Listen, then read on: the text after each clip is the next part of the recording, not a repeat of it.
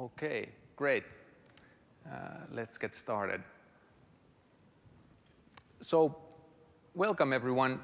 My name is Heikki Verta. I work for Supercell. I lead the services team there.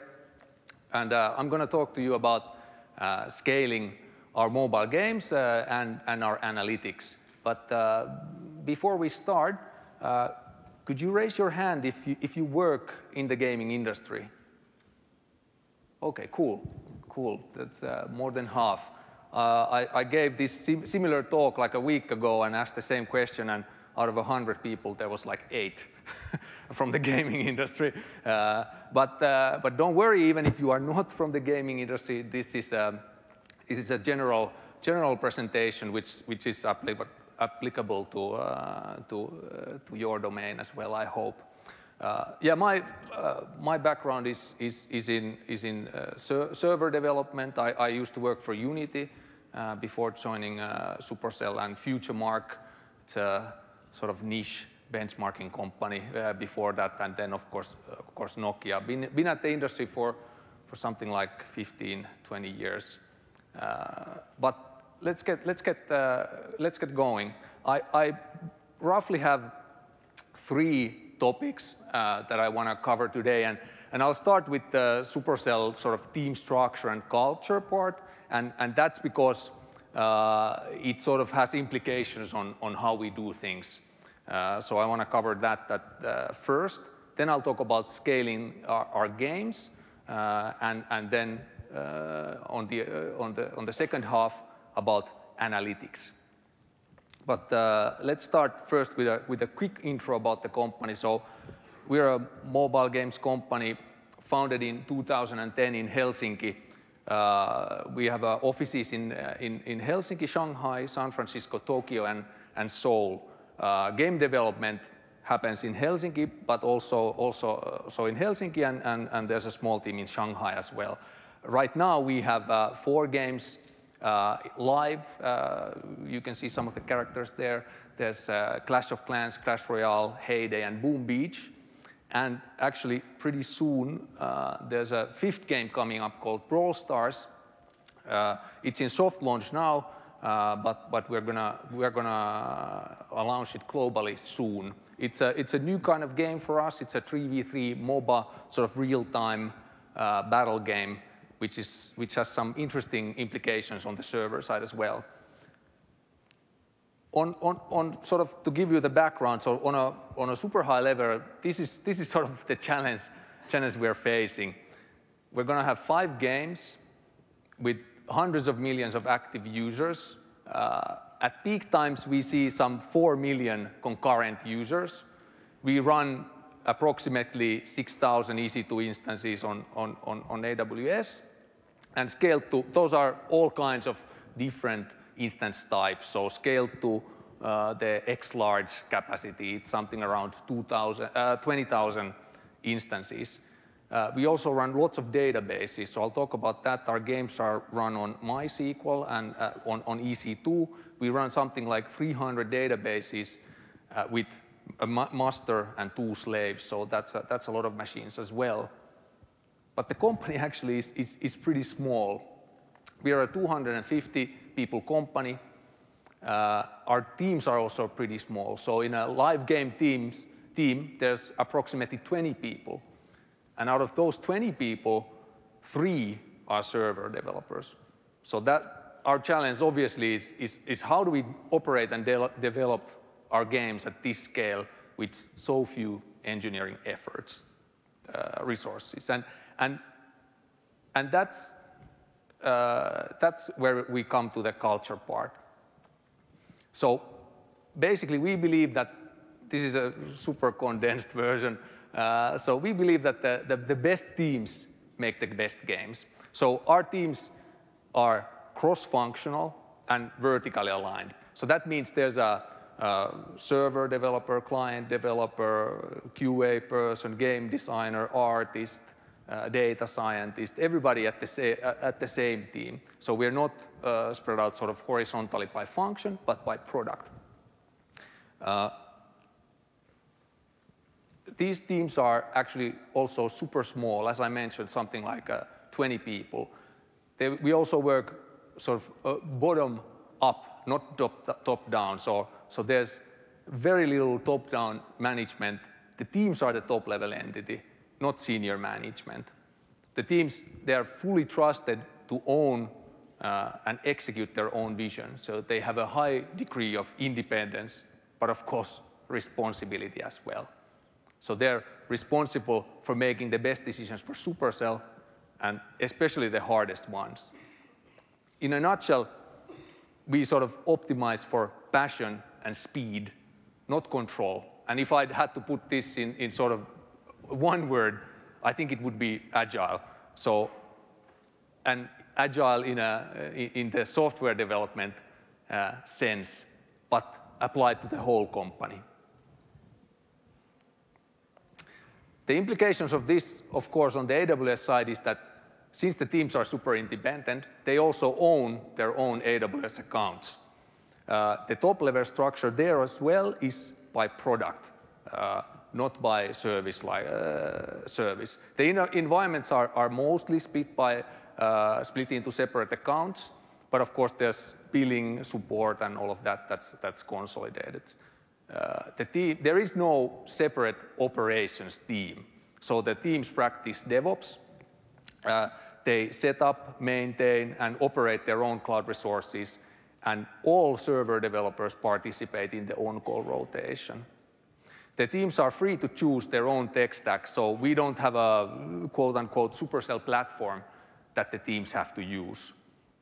In practice, though, as we have sort of a battle-tested environment, it's sort of, the game environments are pretty similar. There's differences here and there, but overall, they're pretty similar, and what that looks like, you'll see soon.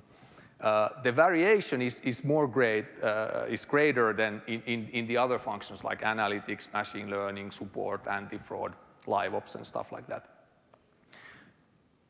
An important part is also that we use AWS managed services to reduce our ops burden. So we are not cloud agnostic in that sense. We believe that's something, if we come to that bridge that we want to switch providers, we'll cross it when we get there. So we try to minimize our own ops burden now by leveraging the managed services that AWS provides.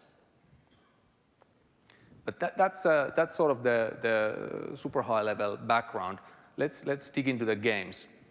And just to kick things off, this is the super high-level game stack. Very similar, very traditional client server. So there's a OpenGL C++ client that runs our own engine, communicates with the server using a custom binary protocol over TCP and UDP.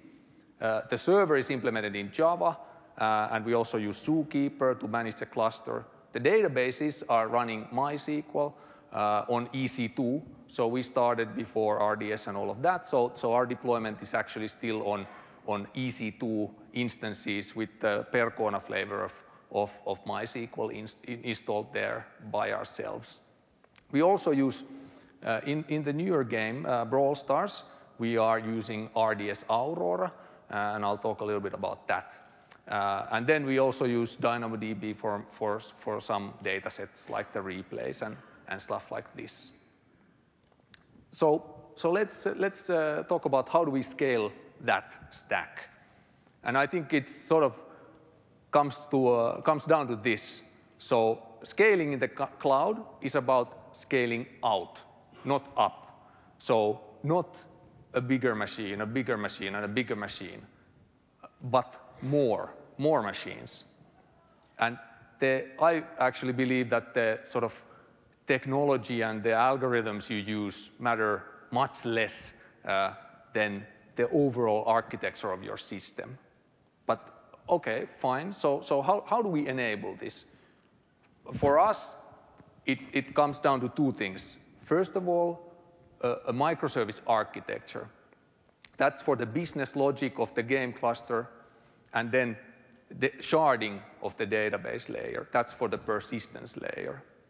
And if we take a look at the microservice part first, or the game cluster deployment first, so the games are split into services. So instead of a single monolithic application, the game cluster is split into independent services like proxies, home containers, battle containers, account directories. There's something like, I know the guys know the exact number, but there's something like 15 different kind of services. These run on different instances, of course, and communicate over the network. But it's not like a true microservice architecture in that sense, so I'd actually call it a microservices light architecture, because the game is developed as a single artifact. It has one repository, one programming language, that's Java, and one team. So in that sense, it's not a traditional microservice architecture, maybe more like a distributed architecture. And the way we scale out that architecture splits into two dimensions. So the first is Amazon EC2 autoscaling that handles the scaling of the actual EC2 instances. Then the other direction is Zookeeper, which is an open source server for coordinating distributed applications that handles the different roles that the servers then take in the game cluster. And we need to do this. So in a traditional web application, you normally don't have these two dimensions. You can get pretty far with autoscaling as well by pushing all your state away from your servers. But actually, in gaming, it's all about state. So when you're interacting with the game, you're constantly making changes. So there's a lot of writes. So most of our server load is actually writes. So there's a lot of caching, and that means there's state everywhere. So the state lives all around the cluster. And for that, we need coordination. And that means Zookeeper.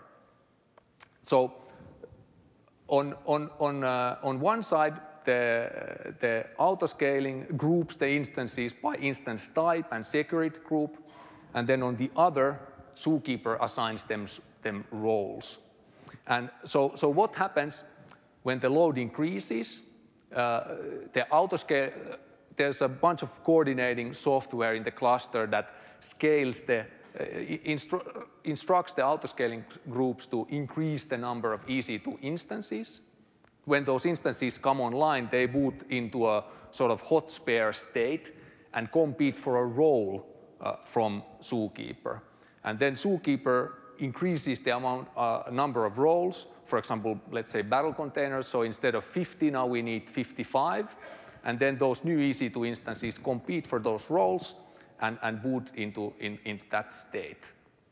This on your right, the image illustrates that it's from a development environment, or a load testing environment. But the green line indicates the sort of load factor that we calculate, and the yellow is the number of instances and how they go up and down.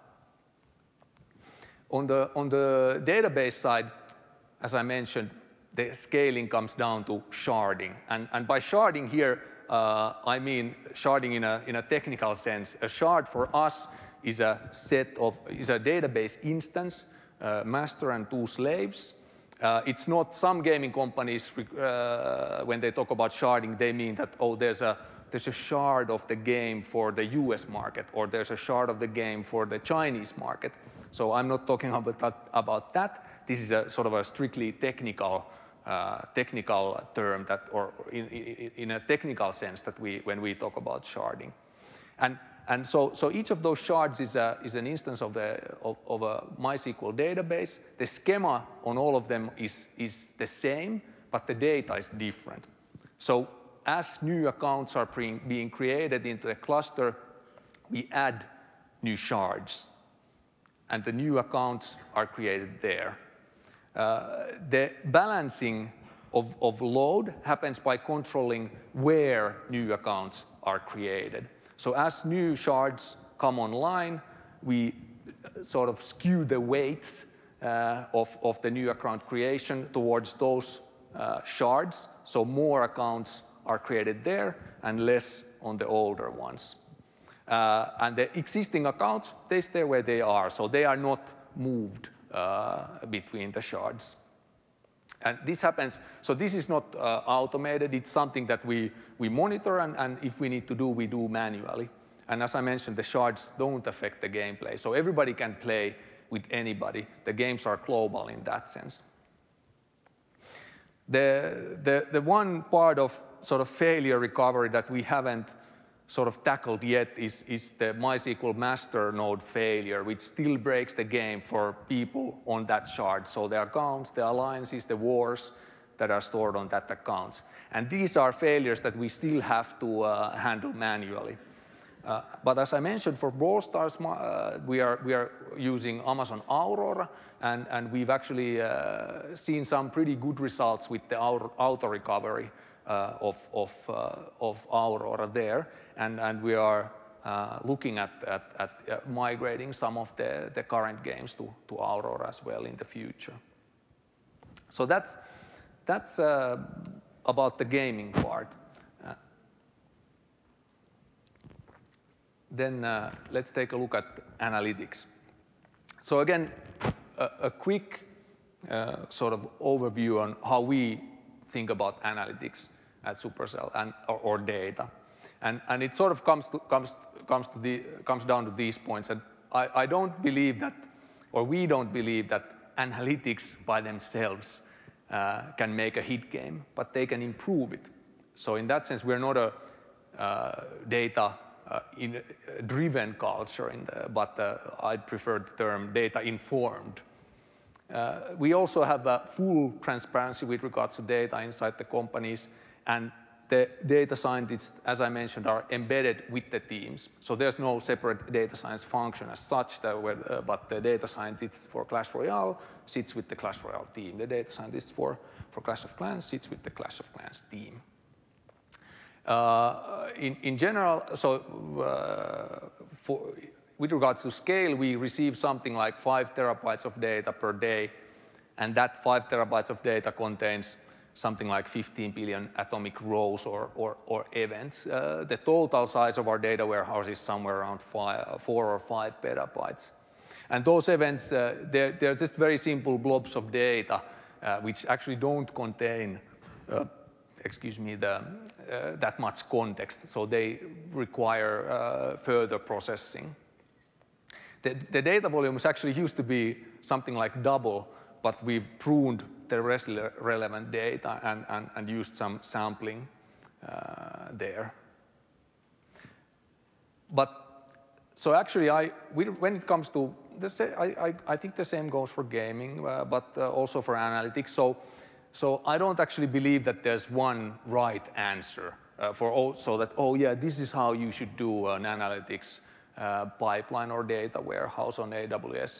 So it all depends on your scale and your needs, and so that's why actually I sort of wanted to tell you our analytics story, and hopefully that'll sort of inform you as you make your choices. So this is the rough timeline, but and we'll start first on the top part with which is the data pipeline side. But before we go there, this is actually where we started.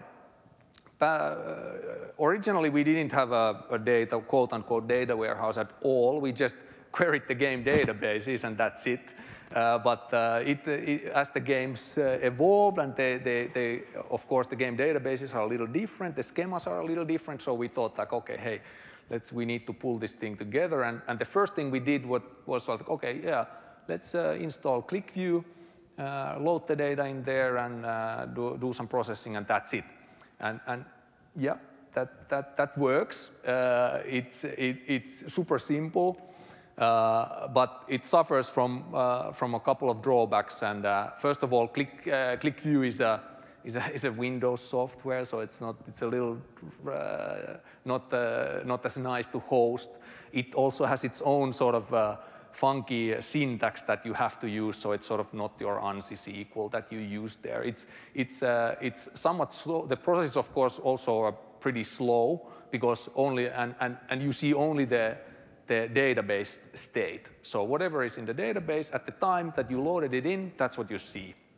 And the data is locked inside QlikView. So it's not the ideal solution, and the games were growing, so we needed a better pipeline and a data warehouse. And I'll talk about the pipeline part first.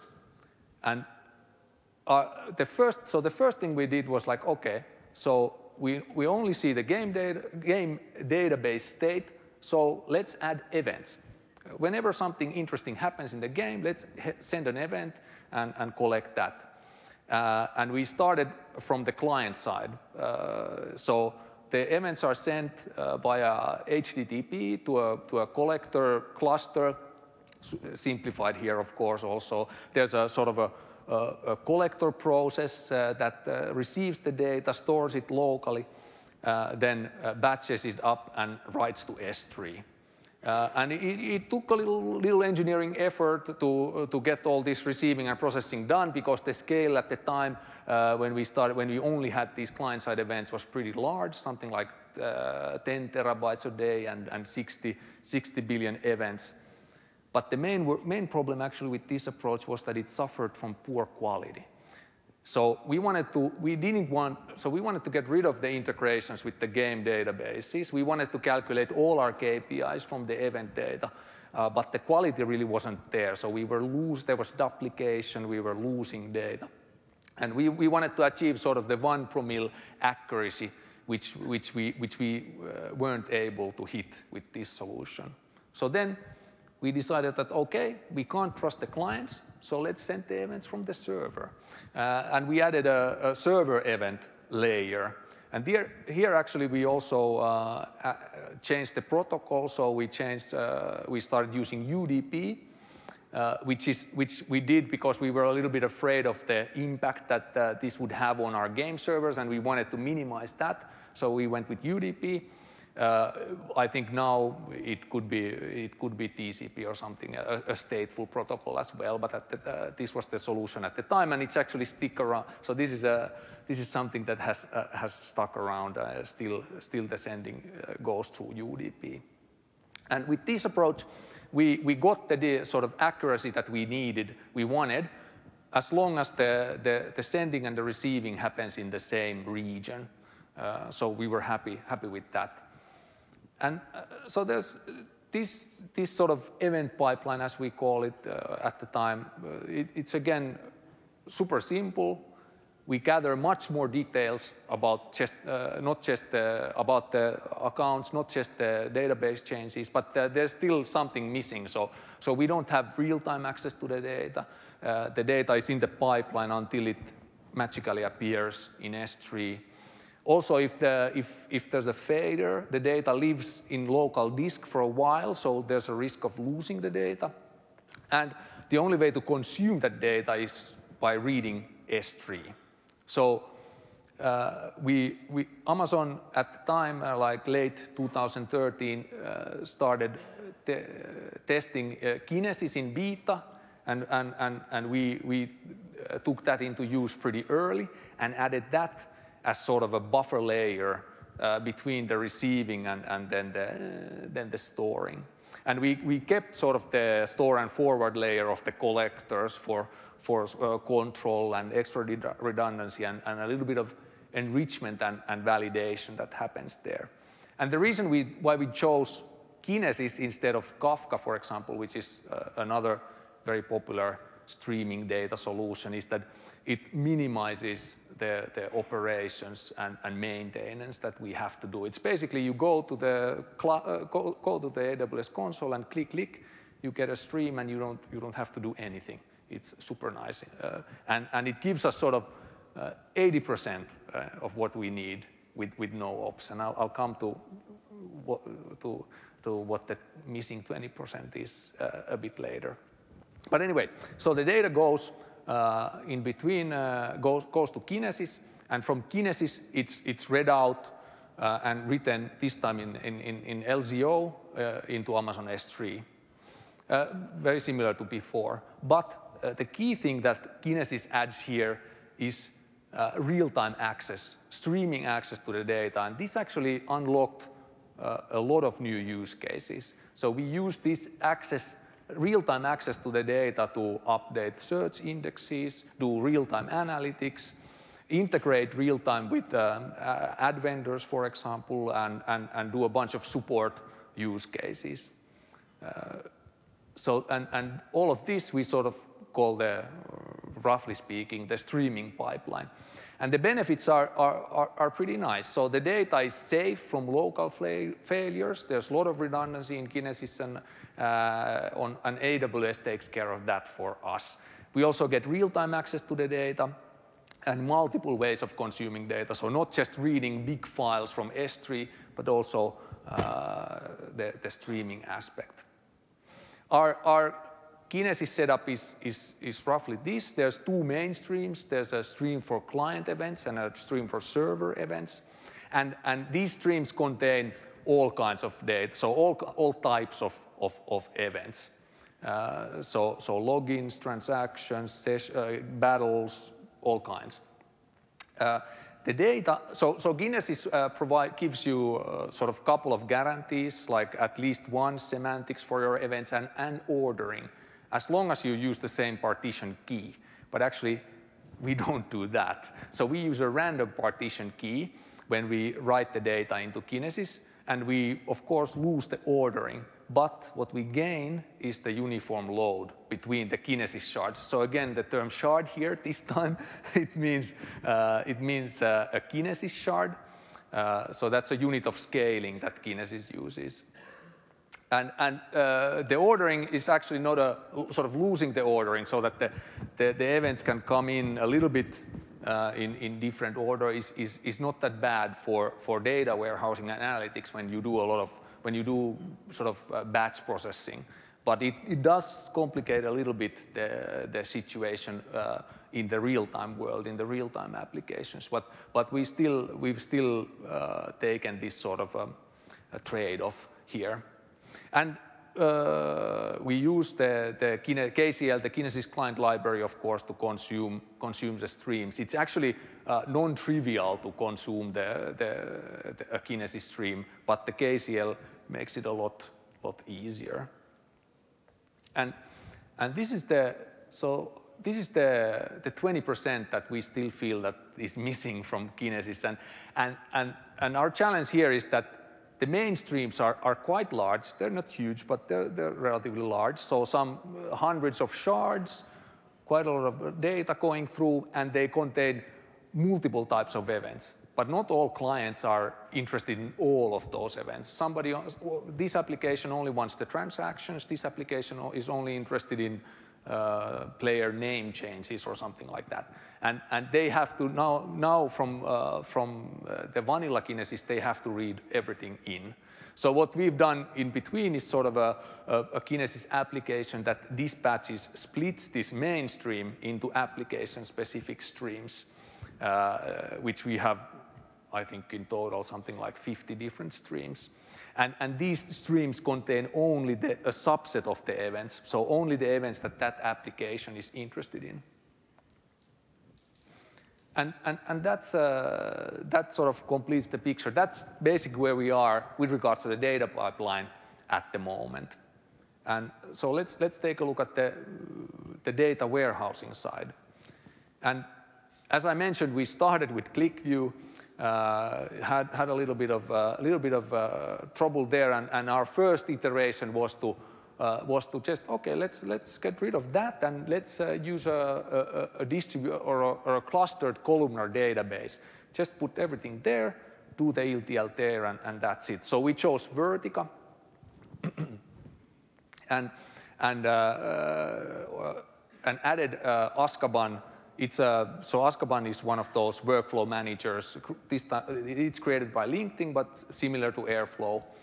So it orchestrates the ETL process, or the process. It loads data from S3 into Vertica, and then the ETL happens inside Vertica using SQL. And everybody just queries the dashboards, the data scientists query database, query Vertica with SQL.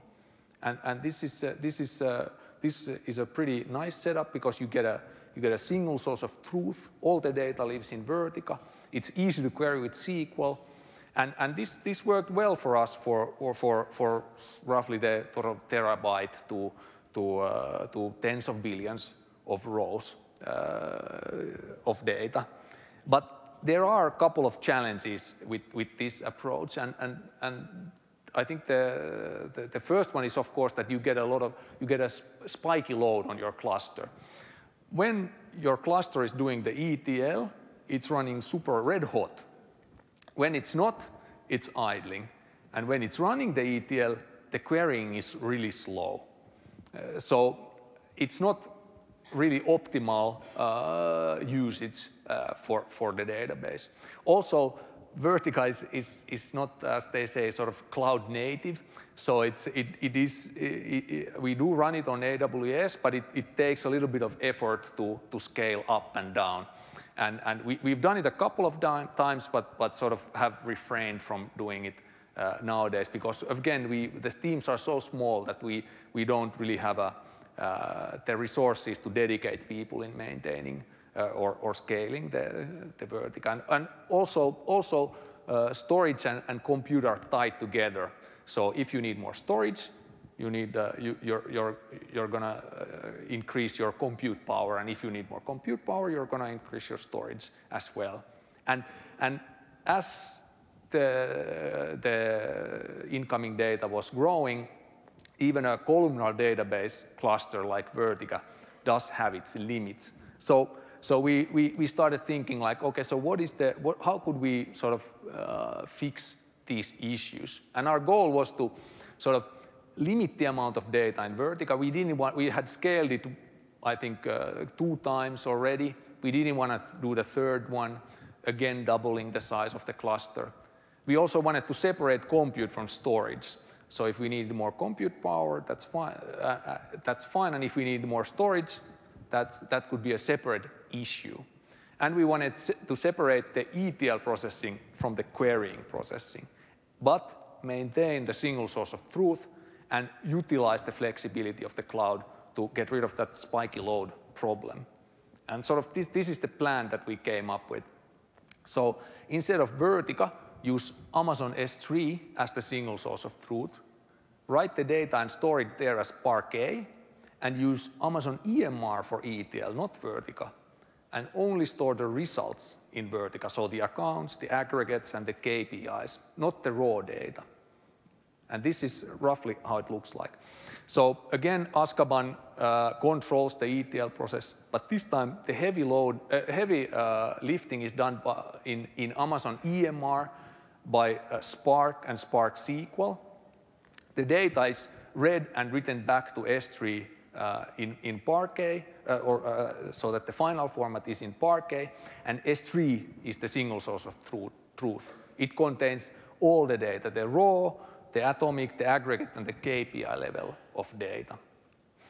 Then only the aggregates and KPIs are copied to Vertica for easier access, and the atomic data only lives in S3.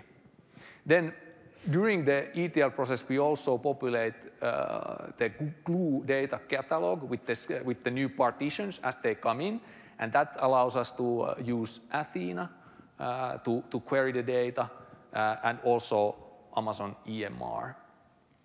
And then the querying happens through all of these 3 options. So data scientists may be using EMR, then dashboards, BI tools connecting to Vertica, ad hoc queries running in Athena. And this gives us easy SQL-like visibility to all the data, both for data scientists and regular users. And Athena is there in the middle, and it's actually it's a really nice service for your ad hoc queries. But it actually is not. I wouldn't use that for your sort of day-to-day BI dashboarding needs. It still is limited. It has some concurrency issues, and also it struggles. It's based on Presto, and that struggles with the schema evolution of complex data types. So it's a little bit limited. So that's why we've kept Vertica there as the main sort of querying database. But Athena is super nice for your sort of ad hoc queries that you need to do. And this approach gave us some nice benefits. So again, now we've separated out compute and storage. So storage is in S3, compute on EMR. So we don't use HDFS there. So if the data grows, if the workloads become more complex, we can scale the EMR clusters.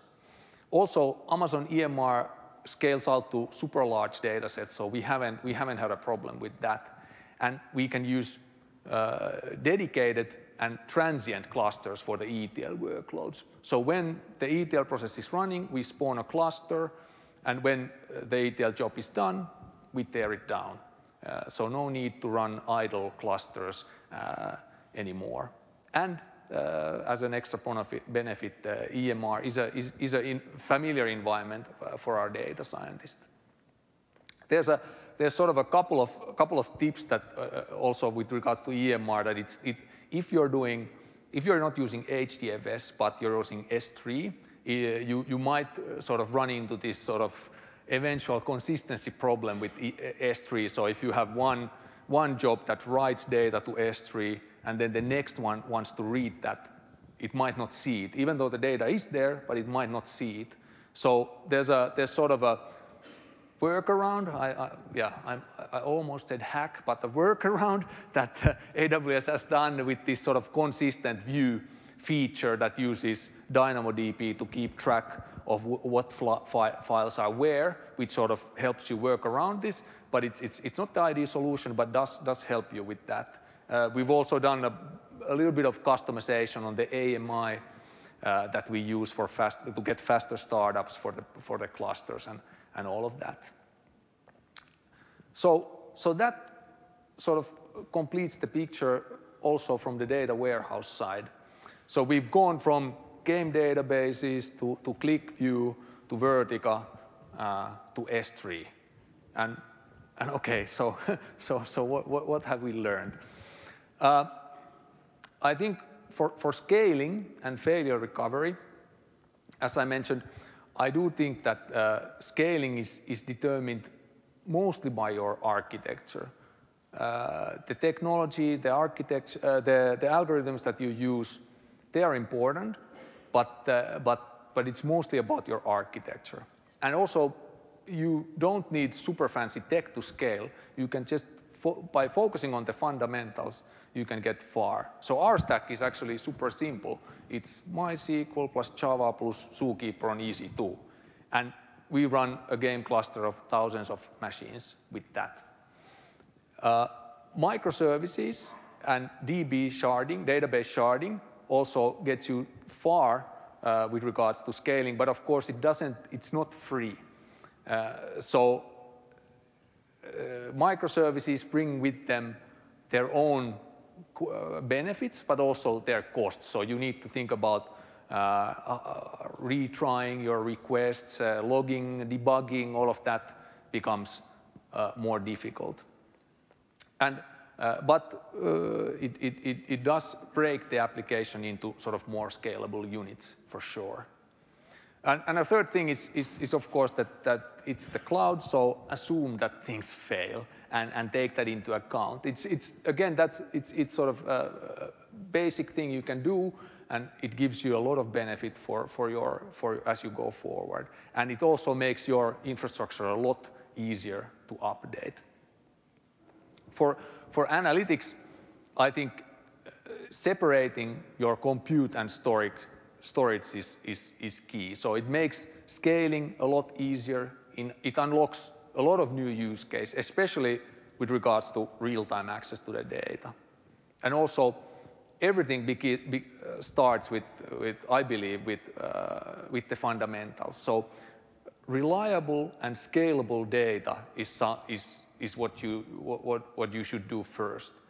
Then think about the higher level use cases, so machine learning, BI tools, dashboards, and all of that. Those are important, but all of those rely on good data, so start with that. And schema. So we actually, as you noticed, there wasn't a lot of mention about schema in those slides, and we actually don't have a really good solution for that, so how to define your schema. So we've shied away from automatic schema discovery because of the complications involved there, but you still need the schema in a lot of places.